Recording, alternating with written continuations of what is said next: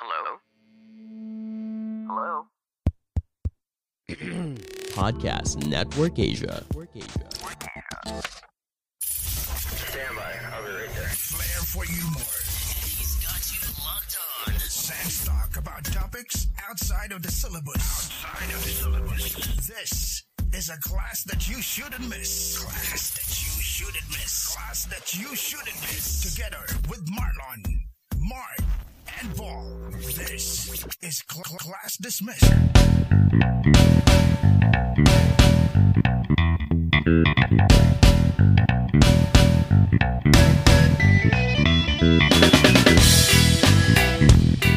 Hello classmates, this is Class Dismiss PH. Welcome to another week of our weekly kwentuhan. Kamusta kaya kayo dyan? Kinakaya pa ba? I hope you're all doing well and good. My name is Paul. At nung nag-aaral ako, my least favorite about it is Sunday with ROTC. Motherfuck. Naunahan mo ako dyan, par. Maghapon, yan, ano? alam Maghapon. niyo yan. Put. Maghapon tayo, pre, nakabilad sa araw. Sabay-sabay tayo Yes. nag-ROTC. Yeah, for a few weeks sabay-sabay tayo. Pero dinrap ko siya kasi hindi ko talaga siya gusto. Alam mo, ang Tapos swerte nung, nag-NSTP ka na. NSTP, nag-NSTP ako. First batch yun tayo nga ng sabihin NSTP, ko eh. Oo. Nag-NSTP ka ba, Lon? Kasi nakadalawang Hindi sem na. ako ng RO eh. Natapos ko yung araw. Oo, ako rin natapos ko yung RO. Pero I hate every Sunday with ROTC. Alam mo yung Saturday pa lang, I dread sleeping. Kasi alam mo, gigising ka ng maaga. Magsusuot ka ng yung uniform na pang ROTC. Oo. Tapos tatayo ka lang doon, nakabilad ka sa araw. Iniintay mo yung mga recess, tapos kanya-kanya kayong takbo doon sa mga nagtitinda ng hamburger saka sa malamig. Saka nilalayo tayo sa kay Lord, no? Sunday. Oo, nga, Oo nga Sunday. eh. Di ba? Eh, tayo pa Wow. ng mga palasimba. Tayo yung mga malapit sa Panginoon. Meron ka naalalang highlights? Di mo natapos mo yung ROTC pa rin po. Anong pinaka-highlights mo sa ROTC na matandaan mo? Kung meron man. Pare, ang highlight ko nun. Kasi, naturuan ako nung pinsan ko. Sabi niya, pag nagtawag ng area, ng malolos, kasi malolos ako. Pag nagtawag ng malolos, huwag kang lalapit. Yung malolos kasi, yung paumbong, yung hagunoy, yung plaridel, yan yung mga nilalagay sa model platoon. Okay. So, yung model platoon, pre, sila yung sumasali sa mga yung program, sila yung super trained, sila yung dapat complete uniform. Sabi niya, pagka tinawag yung San Miguel, yung San Rafael, dun ka sumama. Sabi ko, bakit, kuya? Lalagay kayo sa excess, pre. Sabi sa akin, lalagay kayo sa excess. Ano yung ako yung ginagawa sa excess? Yun yung mga nakaupo lang, pero nakabilad pa rin sa araw. Nanonood lang. Ako sa damo. Nung tinawag, pre, yung malolos, talaga hindi ako kumikilos na ganun. Sabi ko, sana walang makakilala sa akin.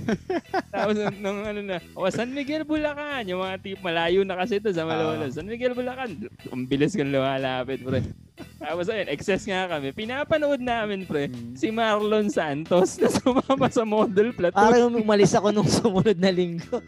Nakita ko yung Paul Anthony nakaupo. Sabi ko, bakit nakaupo? Taga Malolos. Nung sumunod na linggo, umalis na rin ako. Nakita ko sila, pre, yung naka-scarf pa, yung parang fishnet yung scarf, tapos kami nakatambay lang. Napakahirap. Marcha-marcha kayo dyan. Bali-bali ng rifles. Diba?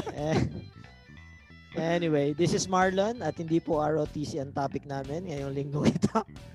At bukod sa ROTC, ang pinaka-hate ko nung nag-aaral ako ay yung mga pinapagawa ng teachers na hindi chine-check. Yung mahirap gawin yun. Assignment Plot na map mahaba. web, mga ganun. Oo. Tapos hindi naman i-check ng prof. Check. Hassle. Journal ka ba dyan? Yes. Ginugol mo pa yung magagandang synonyms, antonyms, no? Oo. Tapos, di naman pala check Nagpanggap ni ka na hindi Ma'am mo, Sir. nagpanggap ka na hindi mo pin-majorize yun. Tapos hindi Diba? naman. Saka nagbayad ka ng internet rental para sa sparknotes.com. Tama na, Hindi naman pala napakamahal. i-check. Pinkmonkey.com tayo ng pinkmonkey.com. Naunggol. Ikaw ba rin, Mark?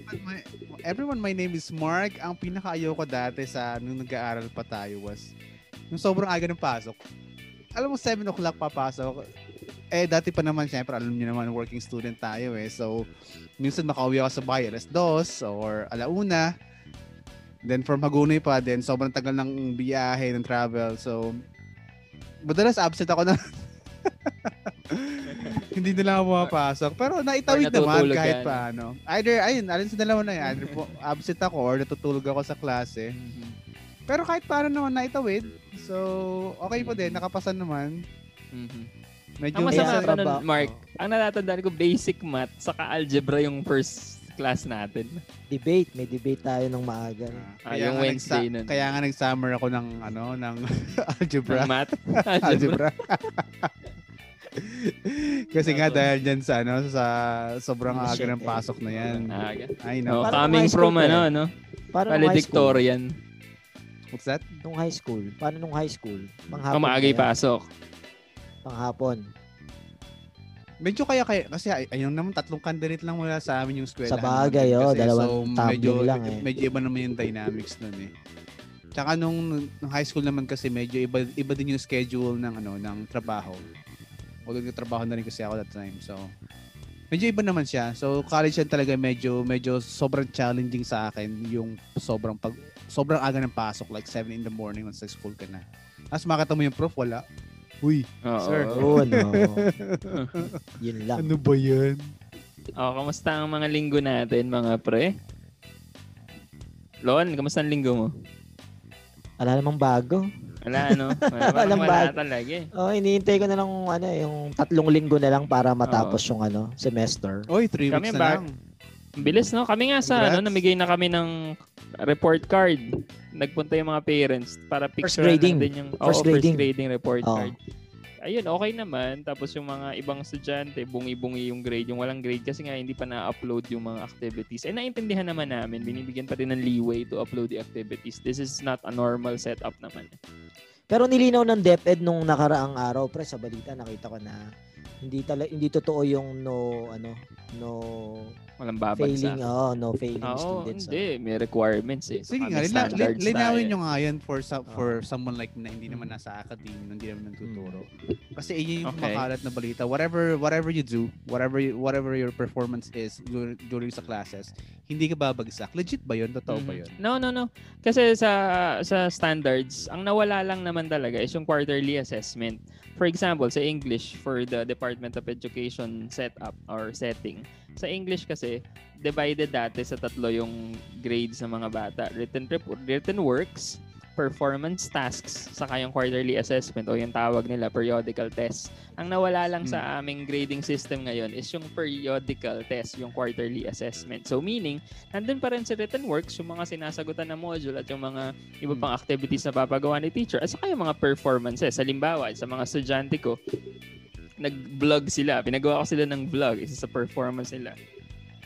Gumawa ng vlog, gumawa ng persuasive essay, saka ng evaluation essay. So, gigradean ko pa rin yun at nandun pa rin siya sa 60% ng grade ng mga estudyante. Yung performance, tas 40% yung meron pa written. din. Fake news pala yung pre, no? Kasi sa halip na makapag-inspire Oo. ng students yon na parang kahit ano lang, magpasa ka lang, parang mas nakakapag-demotivate yun ng mga estudyante na Oo. wag na nga ako mag-effort, kahit ano pala yung gawin, papasa lang din naman. Papasa, no? Actually, ang dami preng bakanting grade sa mga ibang sections kasi either hindi pa nila na-upload sa Google Classroom or yung modules na sinabit nila is minsan nawawala kasi sa yung paruta.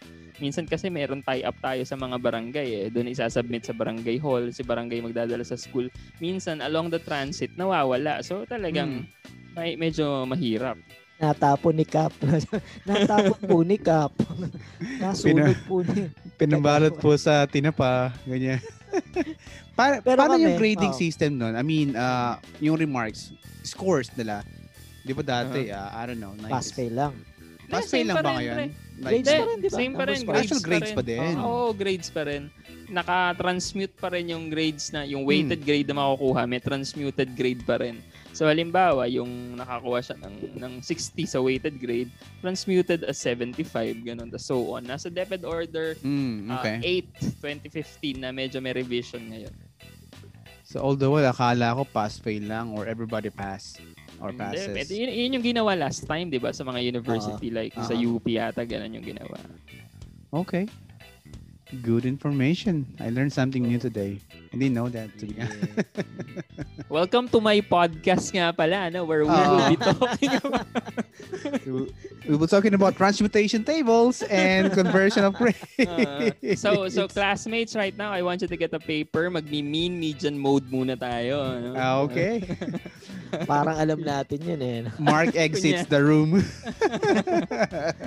Pre, since school-related topic naman yung mga pinag-uusapan natin, ano? Around this time last year, ano, when news stories about COVID-19 started to become a mainstay sa news program. Pero actually, March pa rin nung nag-implement yung mga community quarantines ng national government. So yung suspension of classes for a week nung March yun, ano? Unang suspension, a week lang eh. So it was extended into a month, then nagtuloy-tuloy na nga. So natapos yung school year 2019-2020 nang hindi natin masyadong naramdaman. Merong mga hindi nga nagmarcha sa graduation, ano, yun nga lang hinihintay na pornada pa.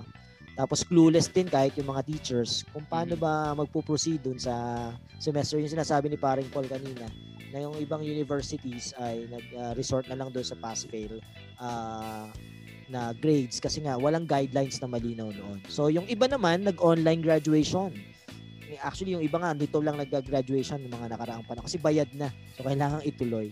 So, yun daw ang naging new normal. Hindi pwedeng ibalik yung bayad. Oo, yun ang naging yung school. normal. Oo. Pero, new normal. Very quickly, parang ako, I feel for sa mga students and parents na looking forward talaga sa graduation. As a student talaga kasi, yun yung parang culmination ng ano mo eh. Especially if you're graduating ka ng college, diba? Yun yung culmination ng more than decades worth of effort mo sa pag-aaral. Tapos, biglang.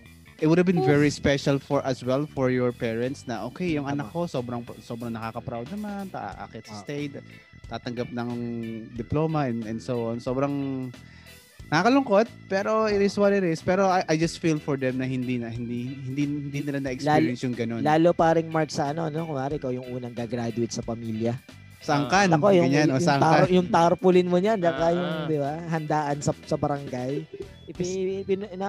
Pinasarado yung kalsada, ganyan. Kasi nung nag-lockdown, nung March, mag-anniversary na, no? Everybody thought that this was just going to be 3 weeks max, tapos balik na tayo sa normal. And then, ayun na nga. New normal, Mark. Ayun nga, nabanggit ka kayo na new normal na yata yung pinaka naging palasak na word at the time. Surely this pandemic has changed the way we live, the way we socialize, and the way we work and study. And speaking of study, educational institutions resorted to subscribing to the use of online class to pursue quote-unquote learning or business despite the challenging situation natin noong pandemic. Ang dami nating learnings no?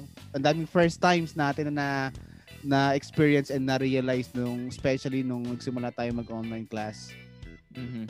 Sa basic ed, mga pre, very quickly, let's just cover this up para hindi tayo magkalituhan mamaya. No? Sa basic ed, we have different modalities. Pag sinabing online class, you can divide it pa into 2. Yung online synchronous, which means na yung schedule time nyo talaga mag-meet kayo ni teacher on a regular basis.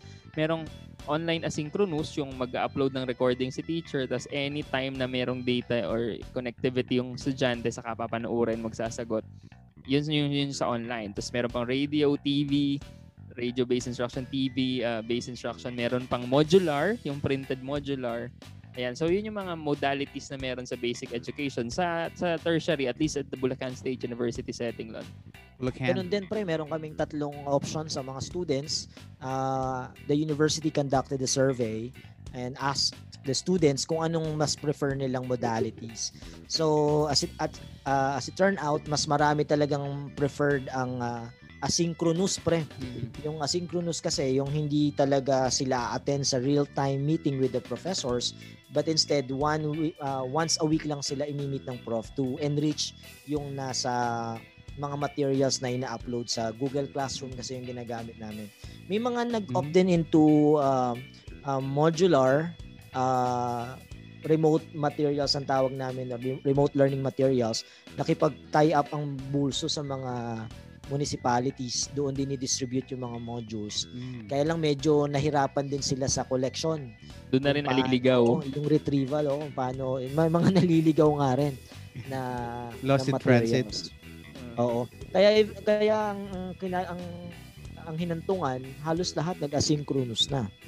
Parang nung last minute, Okay. nag-back out na sila sa remote learning, tapos nag-asynchronous. Kaya lang, ito pa mas matindi. So, asynchronous nga. Pero yung mga prof, parang synchronous din yung ginagawa dahil regular din minimit yung mga estudyante, Aha. nagle-lecture din sa mga estudyante. Kaya umaalma yung mga estudyante kasi asynchronous po yung pinili namin kasi wala kaming malakas na internet connection. Tapos gusto rin palang i-meet ng regular ng mga professor. I guess itong modular learning, no, online, printed man yan, asynchronous man yan. I guess the operative word that we could conclude to use is challenging, mga pre. Because this is something new for many of us. Although, di ba nga 30 years ago pa, yung module, yung online classes, na ano na yan eh. Parang buzzword na yan sa academic circle, sa Western universities. Kaya lang nga, hindi naman siya fully implemented dito sa Philippine educational system. Pwede mong sabihin ng iba na old-fashioned tayong mga Pinoy pagdating sa pag-aaral. Hindi tayo masyadong innovative, no? Pero tingin ko, this has something to do with our cultural makeup din. Na we are people-oriented individuals compared to the Westerners who we could say that they are generally system-oriented. Tayo kasi we place premium on the importance of social interaction. Kaya sa case ng klase, we prefer face-to-face setup. Gusto natin nakikita si teacher dyan, si classmates dyan, kesa yung distance ed nga na naka-online or synchronous man or asynchronous. Nakatama naman na hindi naman tayo natututo lang sa sa binibigay ng teacher, 'di ba? Minsan kailangan mo rin talaga ng interaction with the students, with your classmates, 'di ba? Para mas ma-enrich, mas maunawaan mo. Pero pag nangyari ikaw lang, kasi kung teacher lang tsaka o kaya instructional materials lang talaga ang usapan, hindi sana nasa bahay na lang ang lahat at nagbabasa. Pero 'di ba, parang mas umuunlad yung pagkatuto kapag nasa classroom at may interaction talaga yung mga students. And feeling ko may pressure din kasi sa estudyante pag nandiyan sa teacher sa harap mo tapos may pinapagong activity. Like, you are challenged siguro with a little bit of pressure to produce. Kasi andyan yun yung mga kaklase mo. Like, kung hindi ako makapag-produce ng magandang sagot or magandang output dito, medyo nakakahiya, di ba? Tama. Tsaka yung yung maganda rin yung pinag-uusapan natin lagi dito pre na parang yung setup ng mindset mo na pupunta ako sa school, parang may expectations ka na matututo ka ng mga bagay, may skills kang makukuha. Tapos kung nasa bahay ka lang, di ba? Parang sabi nga natin dati, parang wala nang line between your personal life and parang na lang, nagsasama na, naghahalo-halo na.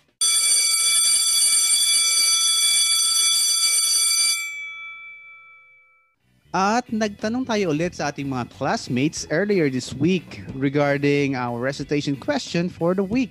Ang question natin was, ano ang pinaka-weird or awkward na pinagawa sa'yo so far sa online class? So meron tayong mga mangilan-ngilan na napili. Yun talaga kasi the best of the best. Nakakatawa naman kasi talaga yung iba. So, kaya tayo natawa tayo kasi kaya natin pinili. Una na ako, pre. Basahin ko tong... Sige. Yun yan, pre. Si Cha sa Facebook, pre. Sabi kasi nila, nag-request kasi silang itago na lang daw yung mga names. So, this is Cha sa Facebook.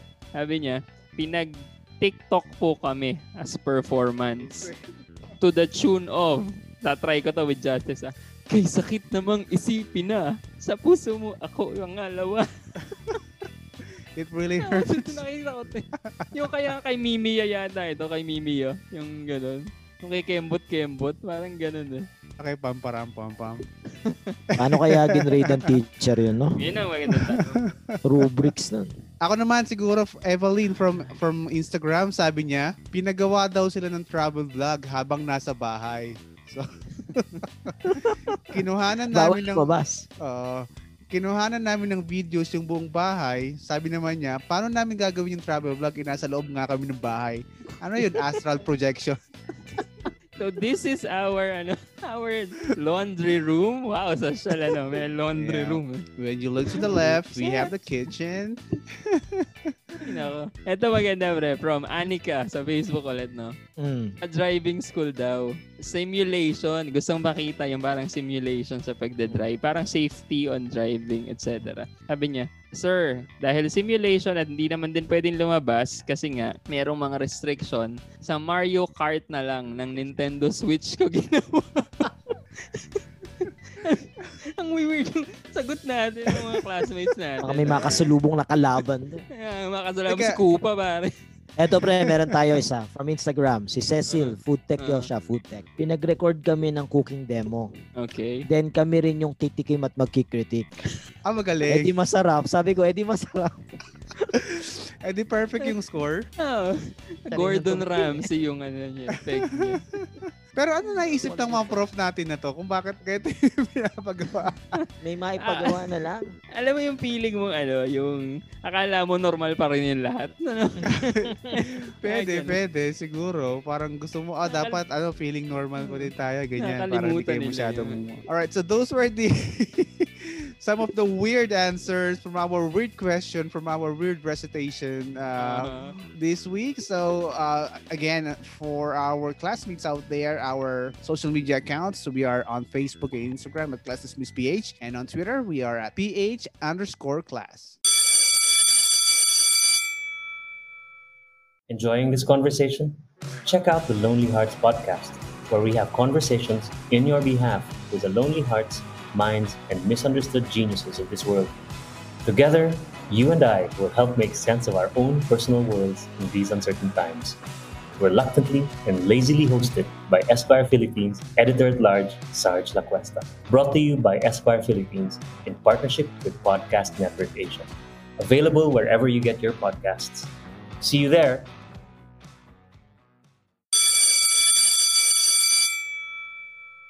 We're back, classmates, and we're still talking about modular online classes. Now, let's try to tingnan naman natin ngayon, no? Let's look at the benefits and the downsides of this new modality of learning. Parang Lon, would you like to lead us to this? Mga pre, it's really tempting to use my student Lead tweets. Lead me, Lon.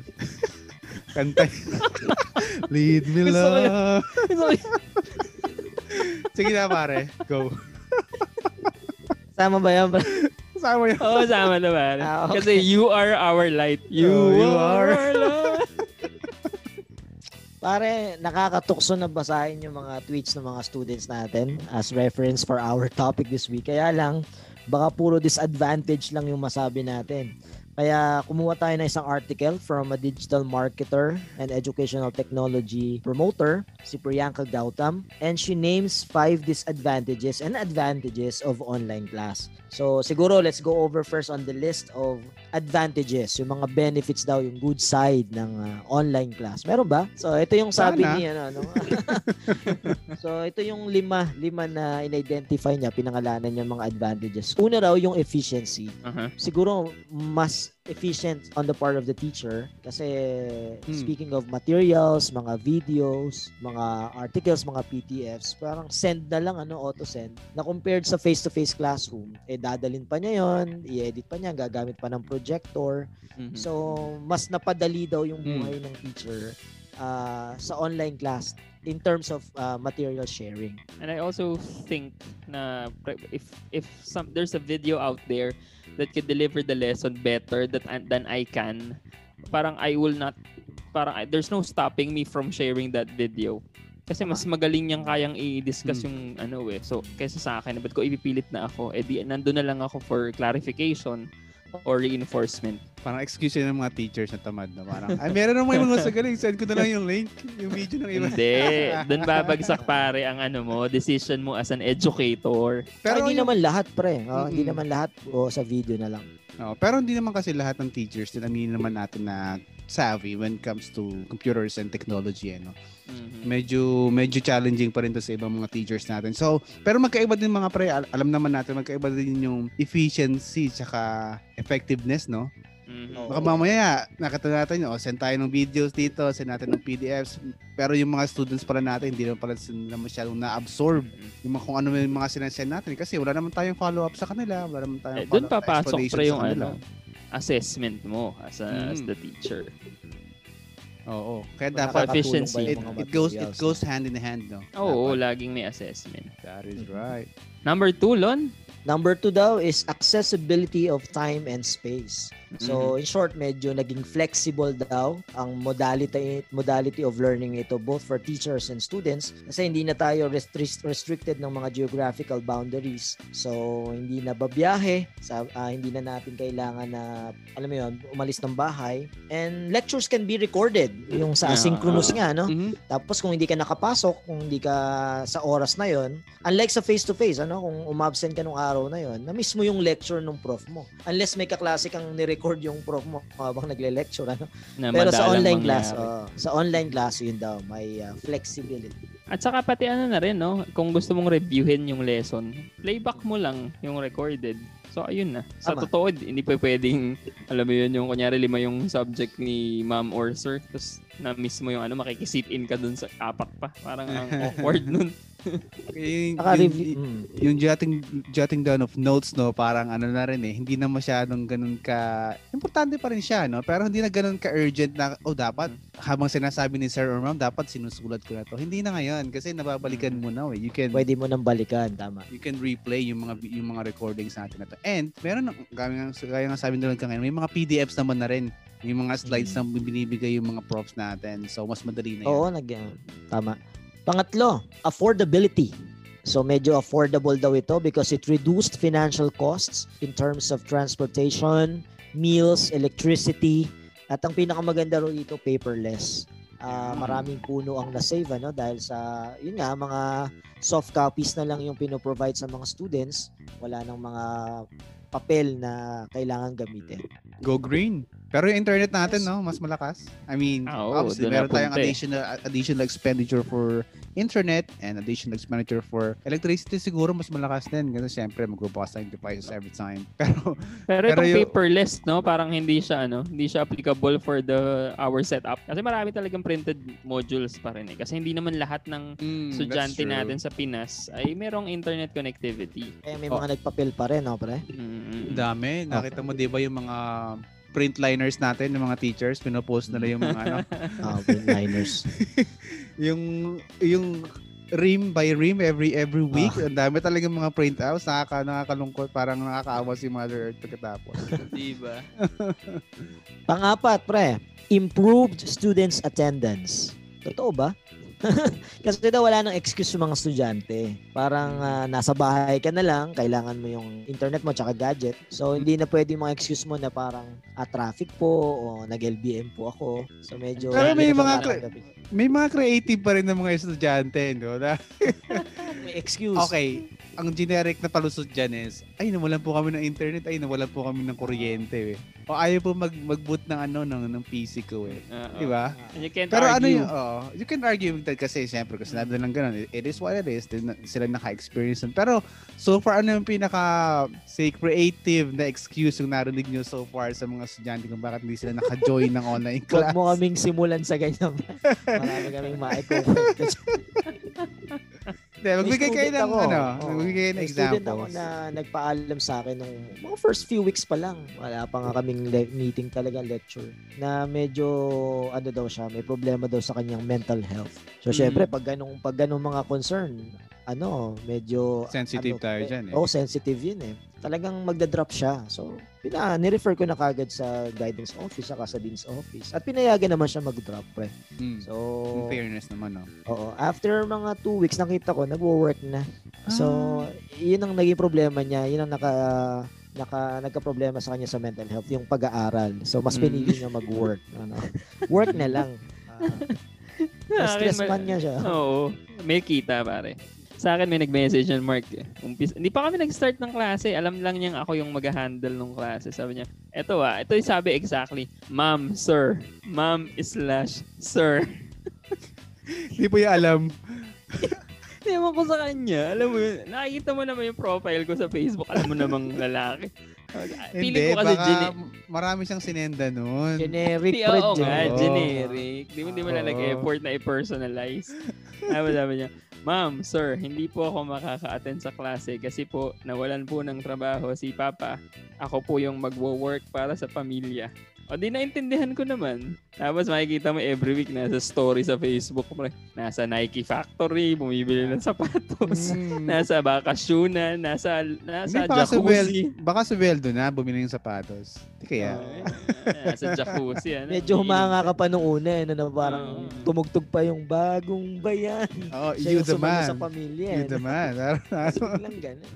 Pero maraming estudyante na nagtrabaho. Daw hindi naman ala naman tayong problema kung kahit si paring Mark, di ba? Working student din siya dati. Pero nag-aral. Yun ang, yung wag nating aalisin yung salitang student sa working student. Parang huminto sa pagiging student, pre. May estudyante nga ako, tinanong ako, sir, pwede bang wag umattend ng meeting, ng lecture? Kasi po nagwo-work ako.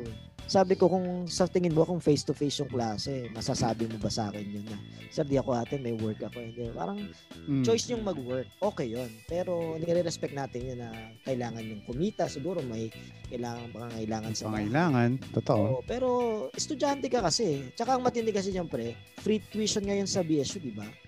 Totoo. Ang nagpapaaral sa'yo, taong bayan, di ba? Tapos biglang hindi mo naman seryosohin. Sayang yung slot na binigay sa'yo.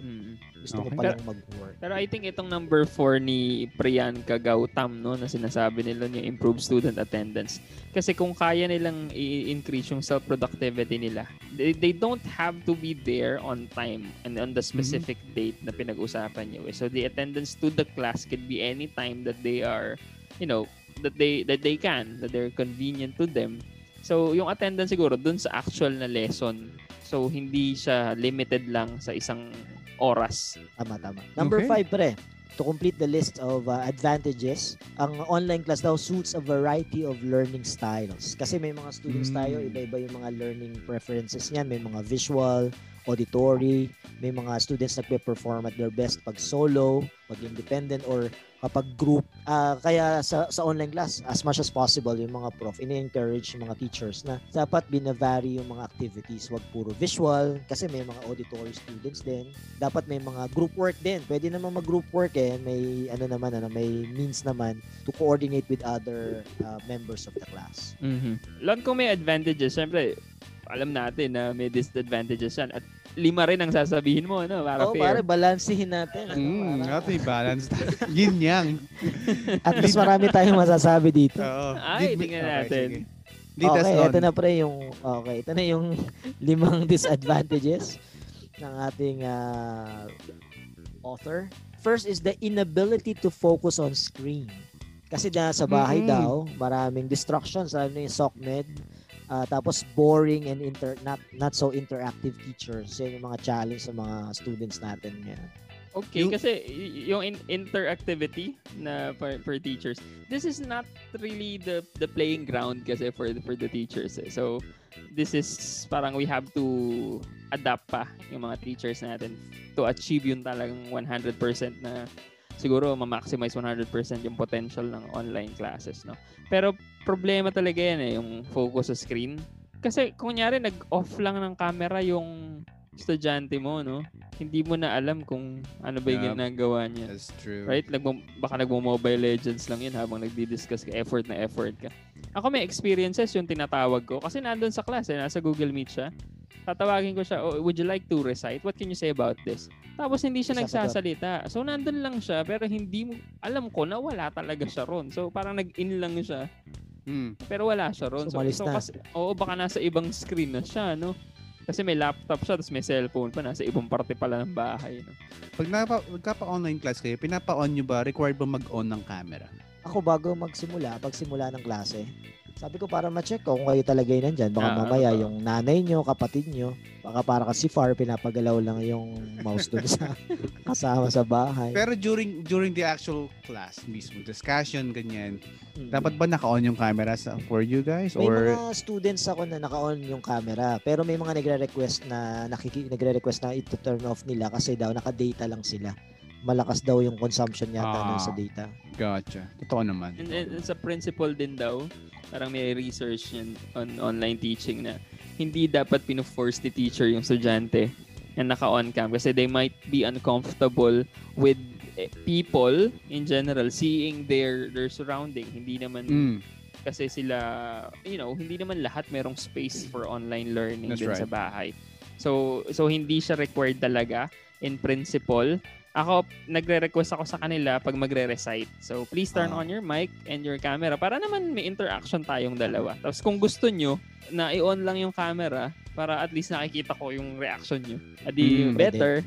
Better. Pero minsan paring Mark, parang disadvantage din sa teacher na naka-on lahat ng camera ng mga students. Lalo't wala silang specific area sa bahay na may mga students ako na sa sala minsan magkaklase. Tapos makita mo may nakahubad na dumadaan sa likod. Babae, lalaki. Lalaki naman. Kaya parang, mawawala ka sa focus mo, tuturo ka. Parang gano'n. Natulala si sir nung nakakita yung nakahubad na. Skandalo ka pa. Ay, nakatuwa. Pero, yung focus naman dati pa kino-content ng mga teachers kahit face-to-face learning pa lang. Oo, totoo. Siguro lang naman. feeling ko mas mahirap lang ngayon kasi yung distractions sa bahay mas madami. Dati kasi ang kalaban mo yung mga ka-eskwela nila, nagkakwentuhan sila. Minsan yung cellphone, nagsa-cellphone sila habang nagkaklase. Ngayon sa bahay, pwedeng nandiyan yung magulang. Bumili ka nga na ganito ganyan. Magluto ka na, magsaing ka na. May nag-aaway na kapitbahay, may kumukurokok na manok sa tabi-tabi. So, mas madaming pinanggagalingan ng distractions compared dun sa face-to-face natin. Tama. Pero pare Mark, yung mga sinabi mo, mga external noise yun, no? Hindi pa natin nabanggit na factor in dyan, yung mga internal noise. Yung mga sa mental health, yung mga emotional instability ng mga students, mga problema, sa halo-halo yan pre na babother sa students habang uma-attend sa online class mo. At ang hirap din kay teacher doon. Imagine mo, factor in mo lahat ng bagay na yun. Di ba? So kung iniintindi natin yung mga estudyante, dapat yung mga other stakeholders, iniintindi rin yung mga teachers kasi they have a lot of factor in. They have a lot. Yeah. There's a lot of moving pieces going on. Right. So hindi lang pala yung mga students yung may inability to focus. Kahit tayo rin, ano? Oo naman. Oo naman.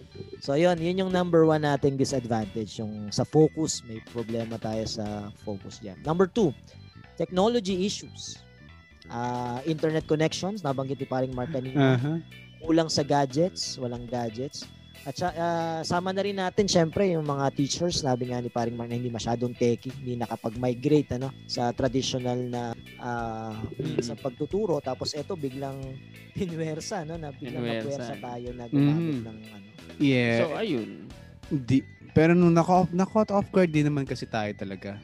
I mean, alam mo, especially yung mga teachers, di ba? Parang mabilisan ginawa yung mga modules, tapos di mo alam, at the very beginning, hindi natin alam kung paano yung gagawain natin when it comes to online classes, paano ba natin to i-administer, paano ba yung magiging program natin.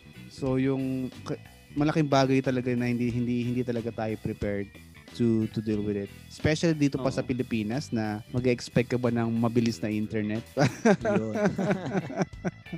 Pero ako, hats off dun sa mga parents that, they are struggling but they were able to find ways to provide for their students, for their kids tong sa gadget. Naalala ko to nung parang May ba ito, nung nag-MECQ dito sa Bulacan.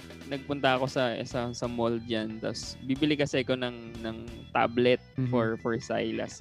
Nakasabay akong parang utility personnel sa munisipyo, sa City Hall. Bumibili rin siya ng tablet para daw sa anak niyang elementary kasi yun daw yung kailangan sa school nung anak niya. So alam mo yun, kasi kanina lang ang topic ko is sa LitCrit, yung isang slide ko doon sabi, the economic aspect is the ultimate determinants of other aspect. Ibig sabihin yung economic standing ng isang tao, yung magde-determine ng kanyang being, 'di ba? Ng being ng mga nakasandal sa kanya.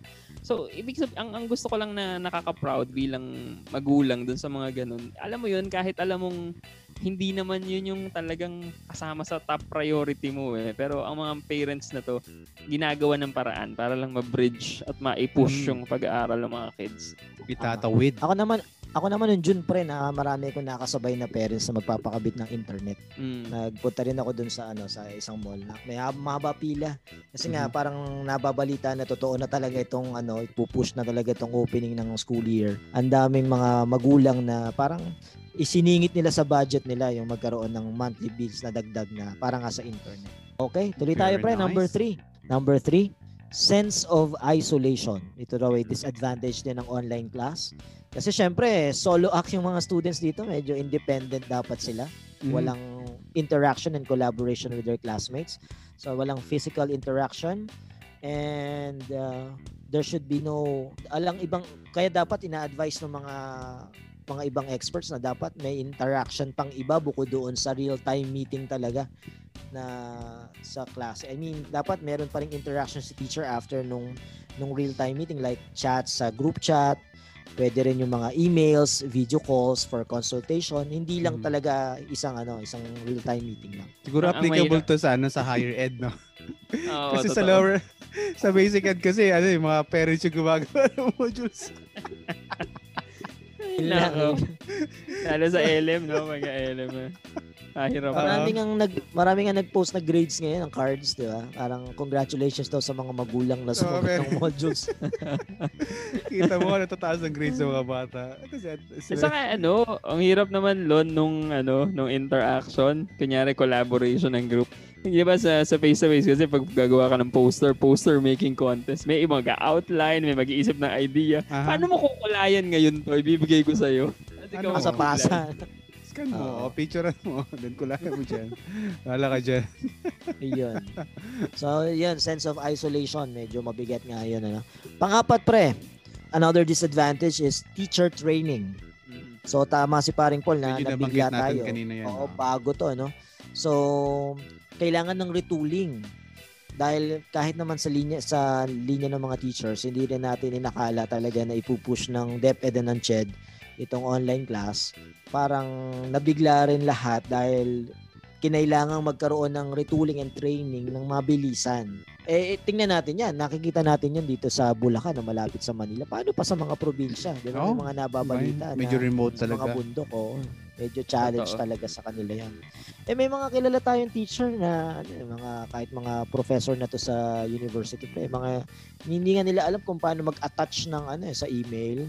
Attachments na ganyan. Hindi nila alam kung paano mag-send ng mga pictures sa Messenger, mga ganyan. Kung paano mag-screen capture or print screen, yung mga gano'n. Yung mga sobrang elementary na mga basic na, alam mo yun, na skills dapat. Oo. Dati kasi may student assistant na tumutulong sa kanila. Paano ngayon dahil wala ngang pasok? Wala. Kanya rin, independent yung teacher. Kanya-kanya rin diskarte. So, yan. So, kailangan talaga mag-adapt. Oo. Tapusin na natin yung panlima, disadvantage ng online class is managing screen time, especially for our students. Kasi syempre, dahil na online, kailangan ng mga gadgets. It also comes with a lot of health hazards. Yung mga bad posture, eye problem, yung exposure sa radiation. Kaya medyo health issues naman to, mga problema na pwedeng ma-experience sa mga estudyante natin kapag sobrang babad sa mga gadgets nila. Oo, yung screen time kasi dapat talaga control dyan eh.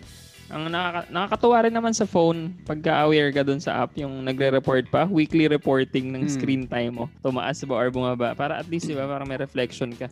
Ay, ang taas naman ng screen time ko this week.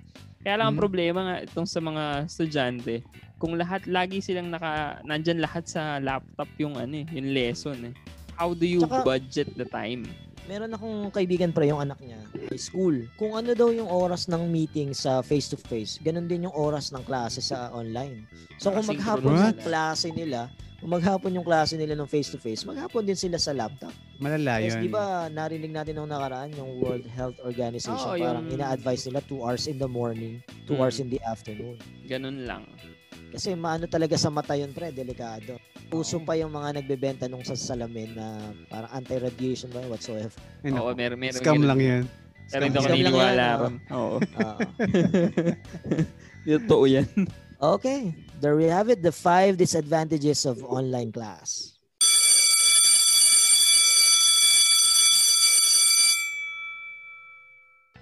At dahil nga mga pre, ang usapan natin ay tungkol sa online class, medyo biased naman and unfair kung mga side lang ng teachers ang maririnig ng ating mga classmates. Kaya nag-invite tayo ng mga students na enrolled ngayon sa online class. At marinig na natin sa kanila first hand ng mga kwento nila ng kanilang mga hassle and naging mga problems and challenges sa online class. May Let's PG all welcome rating mga- ba to, pre? May Ha, PG pre? rating? May PG rating? Or pwede man trash talk? SPG to, pre. Ah, Mga- SPG. oo. Walang censorship dito. Ay, nako, grabe yan. Let's all welcome mga kaibigan, si G at si Ella. Hello, G and Ella. Hello. Hello. Hello. Hello. Ayan, simulan na natin, pre. Oh, go. Enrolled kayo ngayon, no? Ella and G sa online class. Yes po. Third year. Third year Third na. year college. Ayan. Hello po, good evening. Sabi nila, yan daw ang pinakamahirap na year level. Marami tayong mga classmates na nakikinig sa atin, Ella and G. Pwede nyo bang i-describe sa amin kung anong uri kayong estudyante? Para baka makarelate yung mga Anong uri? mga classmates nating nakikinig. Sige. Uy, parang ako yun ah. Unahin na natin si G. G, ikaw na una. Ako na. So, ayan. Ako yung kind ng student na balance lang when it comes sa pag-aaral. And syempre sa social life. Ayan. Kasi, I know my priorities and alam ko rin yung, yung oras ko para sa mga social life na ginagawa ko din. Aside from that, ako yung type ng student na hindi ko pine-pressure yung sarili ko sa pag-aaral. Ayan. Enjoy Parang lang. go lang ako ng go. Basta as long as sasubmit ko on time yung mga requirements na hiningi sa akin, ganon. Kasi hindi ko makakalimutan yung sinabi sa akin ni Sir Marlon. Ay, yan na. Sino? Pakiulit. Sabi, Si Sir Sir Marlon. Marlon. Ako, Ayan. estudyante Kilala ba natin Ayan. yun? Ay, hindi ko alam. Sabi niya sa akin, okay lang na mag-chill, parang study hard pero party harder. Yeah. Ay, wait lang. Yung An- pala anong natandaan, ano? Oo nga, anong lugar niya sinabi sa'yo yan? I mean, nasan Uy, kayo ang, nung ang sinabi? simula nun, study well. Ayun. Ay, Tayo, wala sa context. Thank you, G. Si Ella, pakinggan natin kung anong uri ng student si Ella. If I'm going to describe myself as a student academically, ako yung average lang. Hindi highest, hindi lowest. Sakto lang yung scores. Pero laging nagagamit as an example sa mga discussion. Char! Like, paano? Like, wag niyong gagayahin itong si Oo, Ella. ganyan. Pag nangangaral yung teacher, ano? Madalas kasing ako umuupo sa harap. Kaya natitilan si ka ng laway ng prof, no? Mga ganyan. Sa naman po, sa socially, I can vibe with anyone and everyone. Kahit mga nerds, mga pawalwal, Tao-grasa. yan. Ganon. Kayang-kayang Kahit saan, makisama. Ay, okay. Sociable pala si si Ella. How do you balance yung social life? Kasi, we've been talking about the limited mobility because of the pandemic. How do you balance, G, yung social life na sinasabi mo kanina? Kasi ngayong pandemic, parang hindi ko na siya na-apply eh. Pero yung face-to-face talaga, nagkakaroon ako ng time sa mga social life ko, sa mga friends ko, sa family, ganon. Kaya, ayun, ko siya ng Dati kasi, no, nung sa face-to-face klase natin, gagala yan minsan after ng mga klase. Pero nabago lahat yon nung nag-online class, nung virtual class. Ilang months na rin tayong natatandaan nyo ba? Ilang months na rin tayo nag-online classes? Nag-start ba tayo, I think, July? Nag-start that October right? po. October for October. sa Bulacan State, no? So, how Yes many po. months? So, a few months na rin. Ano yung 4 months na, right? So, 4 months. 1 sem. Ano yung pinaka na-miss nyo, G and Ella, sa physical classes so far? Ano ba? Since kasi broadcasting student kami, meron kaming mga shooting, meron kaming mga production na ginagawa. So yun yung nami-miss ko, especially yung overnight, yung mag-sleep over ka sa bahay ng kaklase mo, then mag-chill kayo doon, yung mga ganun bang bagay yung nakakamiss. Pero syempre nakakamiss din mag-aral ng face-to-face. Ayun. Mahirap talaga yung virtual.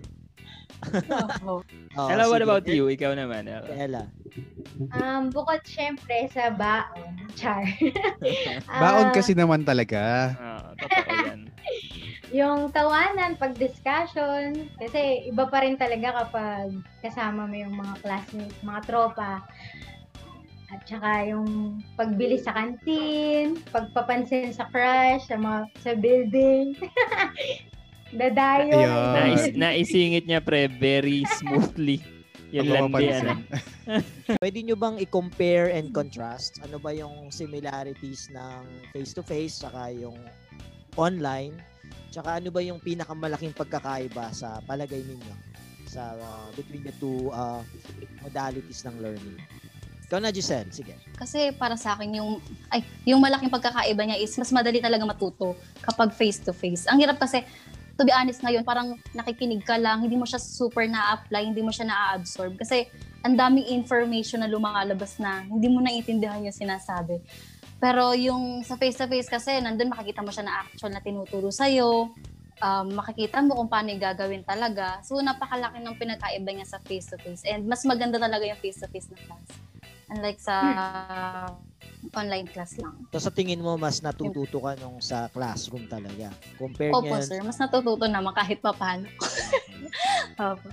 Si Ella, sa tingin mo, anong pinakamalaking pagkakaiba ng face-to-face classes sa virtual ngayon? Syempre po, as a broad student, syempre, pag face-to-face po kasi, mas ma-express mo yung emotions mo kapag personal, tsaka dapat nga po mas exposed kami sa labas kasi sa field kasi dapat matuto kami dapat mag-explore ganun po. Pero ang kainaman naman po nitong virtual class, hindi mo na kailangan mag-prepare. Like, magigising ka, buksan mo na lang yung laptop or phone. Nasa klase ka na agad, diba? Instant. Ganun. Inababiyahe, no? Opo. Tsaka sir, matipid. Kasi di ba kami, broadcasting, nung kami nang talagang, nagbibigay talaga kami ng pera kasi kailangan yun sa prod. So ngayon, matipid din siya kasi hindi kami wala kaming production. Yung pera namin sarili lang kami. Yun. Kasi wala bang production or meron kayong production sarili lang? I mean, sa bahay? Meron man sir, ganun. Mag-shoot ka ng sarili mo kasi hindi naman kami allowed na magkita-kita. Yes, bawal nga. Diba? Malaki rin katipiran yun, sir. Yung palang gusto nila. Kasi, kaso wala kayong baon. Yun lang, sir. Pero okay lang. Naiyak pa siya, na may hikbi yung okay lang. Okay, feeling nyo, so far, the online class, kasi nabanggit nyo that you prefer to have face-to-face classes because you feel that you learn more sa face-to-face classes. So far, tingin nyo ba, how is your online class going? Do you think it's enough to prepare you para sa sa career path na pupuntahan nyo? Who wants to start? Giselle. Si Giselle daw. Giselle, do you feel that the online class is enough to prepare you talaga? To be honest, hindi po. Kasi in the first place, ang hirap talagang aralin ng mga bagay na kailangan mo siyang aralin ng actually. For example, hindi lang sa course namin, kundi sa ibang course na, for example, nursing. Yung mga ginagawa ba nila sa na mga pag-aaral is ma-apply, magagawa ba nila yun through online. And like din sa amin sa mga broadcasting students, yung pag-shooting ba, yung paggamit ba ng camera, pag-edit or ano man is magagawa ba namin yun ng online class lang. So mahirap talaga. Kaya hindi siya ma-apply totally sa future namin. Understand. I guess yung sinasabi ni Giselle was yung especially sa mga courses na mayroong practical application, no? Exactly. Hindi lang yung theoretical, no? Halimbawa, sinabi nga yung production, yung sinasabi yung sa mga nurse, yung laboratory nila, yung experience na yun na wala almost sobrang limited na rin for them. So, siguro yun yung sinasabi ni G kanina. Si Ella, okay. Si Ella, okay ka pa ba sa online? So far po, dahil wala naman pong choice, mag-adapt na rin. Unti-unti na rin nasasanay kasi 4 months na rin. And parang sinasanay po kaming dahil kasabay po niya yung mga personal problems, mga connectivity sa internet, kapag may problema, sasabay pa yung iba't ibang aspect ng problema mo. Iraraos mo, itatawid mo na lang. Ganun. So you see it as a learning opportunity na rin, ano? Opo. Learning experience. Ala ko, maiyak pa si Ella sa pag-share niya ng problem. Tik na nga, sir. Sa online class nyo, do you think you are more focused sa pag-aaral during online classes or mas maraming distraction sa bahay? Sobrang interesting lang yung Sir, dynamics. mas maraming distraction talaga. Sa bahay. Oo, no? Kunyari, pumupunta yung boyfriend ba yun habang nagkaklase, ganun? Ayun, ganun ako. Yeah, si Giselle. Hindi, sir. May banggitan ng pangalan, nagagano. Nagpapatay na ng camera. Nag-nickname ka pa. Ano ba yan? Pero maganda yung sinabi ni Ella kanina na sabi nga niya, wala naman choice. So, nag-a-adapt na lang sila para kahit papaano matuloy yung SEM, no? Mairao, sabi nga. So far, marami ng mga ginagawa na first time natin talagang nag-a-adjust tayo lahat. Pero so far, ano yung mga sa tingin niyo yung craziest thing na kakaiba? Medyo nawiwildo kayo na paggawa ng mga Bracious, pare. Bagong bracious ka. Kinabit may bracious mo, Jay. Anong craziest thing na pinagawa sa inyo sa online class ng mga prof? Pwede mo yung pangalanan. Pwede nyo rin pangalanan. Pwede. Joke lang. Mapapatrouble tayo dyan. Natatandaan mo so far mula noong October, Giselle, na parang weirdo naman nung pinagagawa ng prof? Awkward, crazy. Parang, so far, sir, wala pa naman kasi hindi na namin naabutan yung pinapasayaw kami. Yung mga sa iba talaga meron. Pero, po, sa ibang course na nakita or ibang year. Kasi, third year na po kami, di ba? Hindi na po kami naabutan ng PE. So, napaka-thankful ko ng part na yun. Ano yung nakita mo sa ibang, na pinagawa sa kanila? Yung iba, nagaan sila, nagcha-cha-cha sila mag-isa, yung mga ganun pong video. Kasi, nagcha-cha-cha sila. So, buti na lang ako sa yung time na yun, hindi ko na naabutan. Third year na ako. Kasi, itsura ko naman nung magsasayaw ako mag-isa, sir. Diba pwede namang mag-cha-cha mag-isa? Yung tango ang di pwedeng mag-isa. Kasi nga, it takes two. Mag-i-imagine ka na lang ng partner mo. O may PE bang swimming ngayon? May nabalitaan ba kayo may PE swimming? Parang mahirap yun. Aquarium. So sa inyo, wala.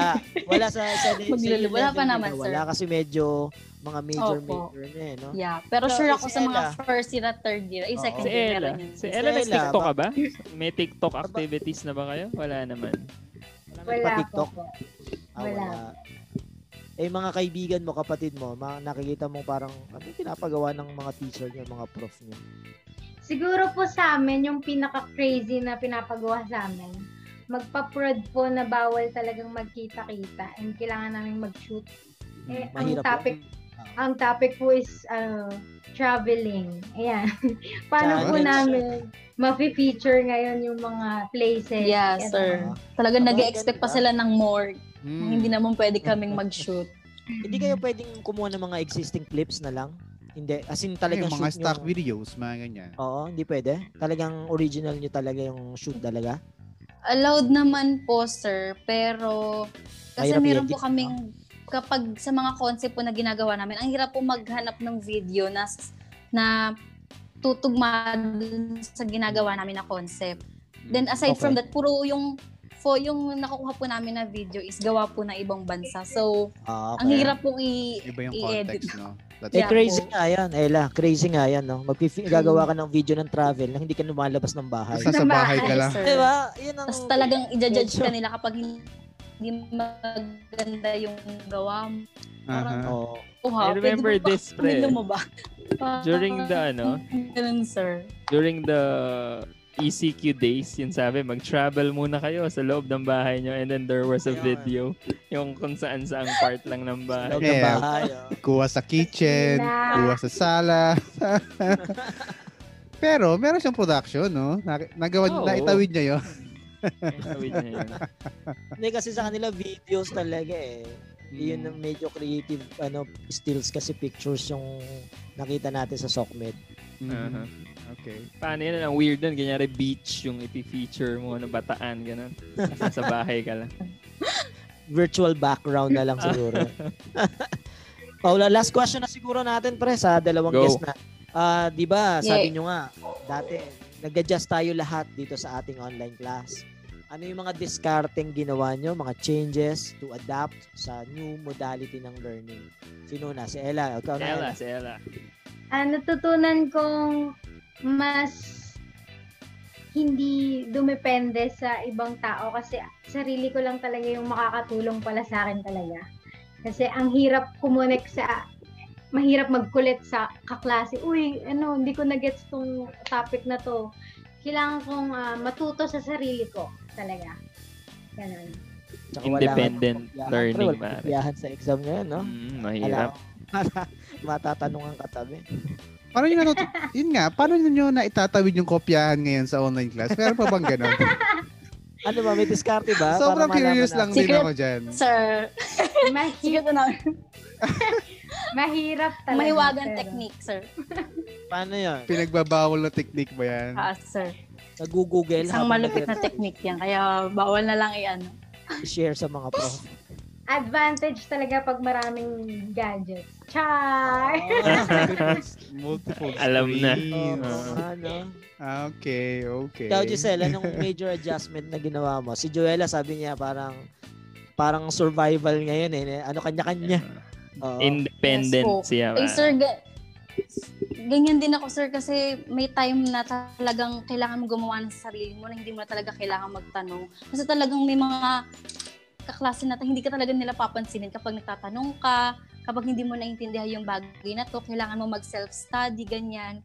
Kasi hindi sila yung talagang pag message mo sila, uy, paano ba gagawin, ganyan. Talagang 3 days bago mag-reply or hindi ka talaga nila isisin. Kaya kailangan mong maging independent na aralin yung lesson na yon. Kailangan mong intindihin talagang maigi kasi yun nga, sabi nga ni Joella, wala talagang tutulong sa'yo kundi sarili mo lang. Yan. So gusto nyo bang batiin yung masusungit yung kaklase? Sa mga masusungit na kaklase dyan. Kung nasan naman kayo. Nasan man kayo.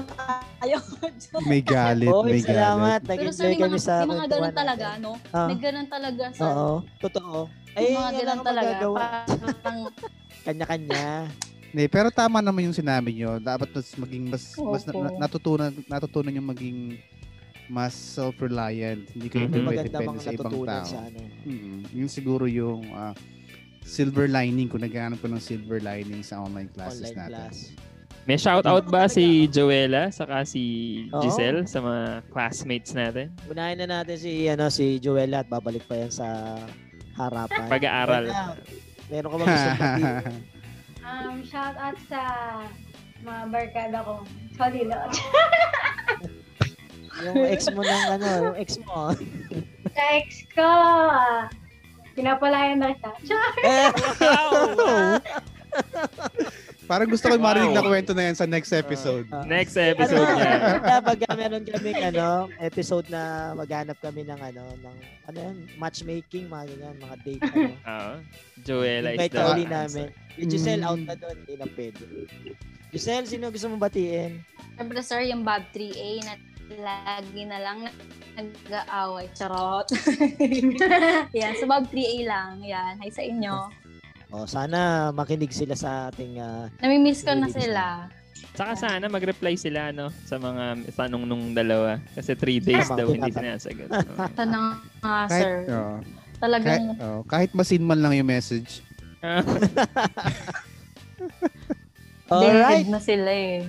We would like to thank Giselle and Ella for joining us sa ating kwentuhan about online class. Salamat at sana ma-survive ninyo itong natitirang mga weeks towards the finals. And second set, most probably online pa rin tayo ngayong second set. Maraming salamat. Thank you. Thank you, G and Ella. Thank you. Thank you. Oy, salamat. Hey classmates! Want to know how we collab with brands in Class Dismiss PH? We use Podmetrics. It's the easiest way to monetize your podcast. If you have a podcast, sign up now at podmetrics.co and use the code capital CDPH to get full control of how you monetize your show, regardless of its size. Now, if you're an advertiser who wants to collab with us and be part of the class, head on over to advertiser.podmetrics.co and simply fill up the form. Ganun lang kadali, classmates.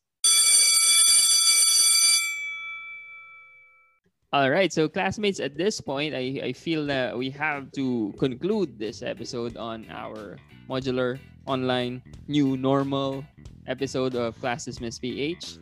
Mauna na ako, no? Kasi feeling ko mas mahaba yung mga sasabihin yung dalawa. So, sabi nga, parang wala namang permanente sa mundo bukod sa pagbabago. Medyo nabigla lang tayo ng panibagong pagbabago na to. As in, wapak, like in your face. O, ito, kailangan nyo mag-adapt sa bagong setup, bagong mode of learning, bagong setup ng pagkatuto, bagong pag-adapt. Pero, you know, if we are anything, we are always resilient, as Mark's favorite word is. Hindi ko naman resilient na yan. Yan na naman eh. Pero gano'n naman talaga tayo eh. Kailangan lang mag-adapt, mag-adjust. At kailangan matuto. Sabi nga ng Secretary ng Education, di ba? Education must never stop. Kailangan ituloy ang pag-aaral kasi mahalaga ang matuto. At hindi ko na iisa-isahin kung saan magagamit ang napag-aralan. Pero dapat tayong mag-improve every day. Mark? Thank you, paring Paul. Ayun nga, sa generation naman natin, unfortunately, it happened itong pandemic. It's the first of its kind. It's the first time that we're experiencing pandemic obviously around the world. Bago sa atin yung pandemic, we were caught off guard, gaya nga nasabi natin kanina. Ang daming first time. First time mag-online class, first time ng modular learning. Siyempre naman sa mga first takes naman, hindi naman kaagad perfect. May learnings, may realizations. Nag-a-adapt tayo depende kung ano yung pangangailangan natin. So, I think kailangan pa rin natin itong ituloy despite our current condition, current limited opportunities. Mag-adjust tayo, mag-adapt tayo kasi gaya nga naman nasabi natin sa ating previous episodes, we kind of mentioned na some learnings is better than no learnings at all. So, dun pa rin tayo sa some learnings. We should grab whatever learnings we can get despite our limited opportunities right now. Kaulon. Tandaan ko yun pare sa mga una-una nating episode natin. Yes. Nabanggit yan, ano? Ganda. Oo. Ako naman, lagi ko sinasabi sa mga students ko, parang school or learning is an unpleasant necessity. So, unpleasant siya sa maraming aspeto, face-to-face man yan or online, pero necessity dahil it is our chance to improve ourselves. Siguro, pwedeng hindi natin mabago yung mga sitwasyon natin ngayon dahil sabi nga ni paring Mark ay tayo dinala dito ng mga sitwasyon tulad ng pandemic. Siguro pwede na lang natin baguhin yung attitude natin towards dito sa school or sa learning na sa modality na meron tayo ngayon sa mga eskwelahan.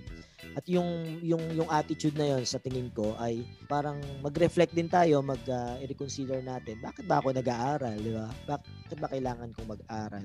Kasi kung nakikita mo lang yung school, parang para makuha mo yung diploma at makakuha ka ng trabaho, baka medyo mahirapan ka nga at lumungkot ka sa mga nangyayari ngayon sa sistema. Pero kung nakikita mo lagi yung pag-aaral at ang school as an opportunity to grow as a person, to learn new things and new skills and knowledge, baka ma-enjoy mo naman kahit papano in one way or another.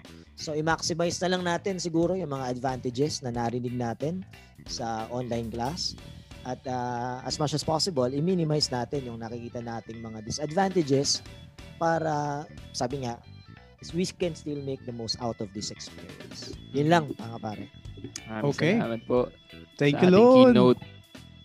Classmates, there you have it. We hope that you enjoyed and, learned something naman from this episode 23 of Class Dismiss PH. Again, the interaction doesn't have to end here.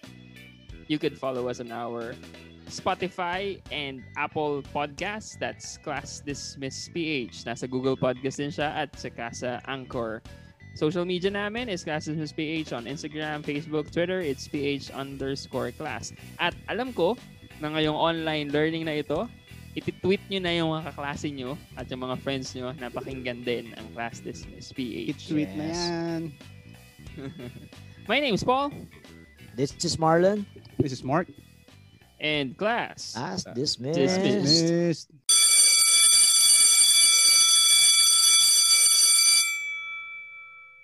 The views and opinions expressed by the podcast creators, hosts, and guests do not necessarily reflect the official policy and position of Podcast Network Asia. Any content provided by the people on the podcast are of their own opinion and are not intended to malign any religion, ethnic group, club, organization, company, individual, or anyone or anything.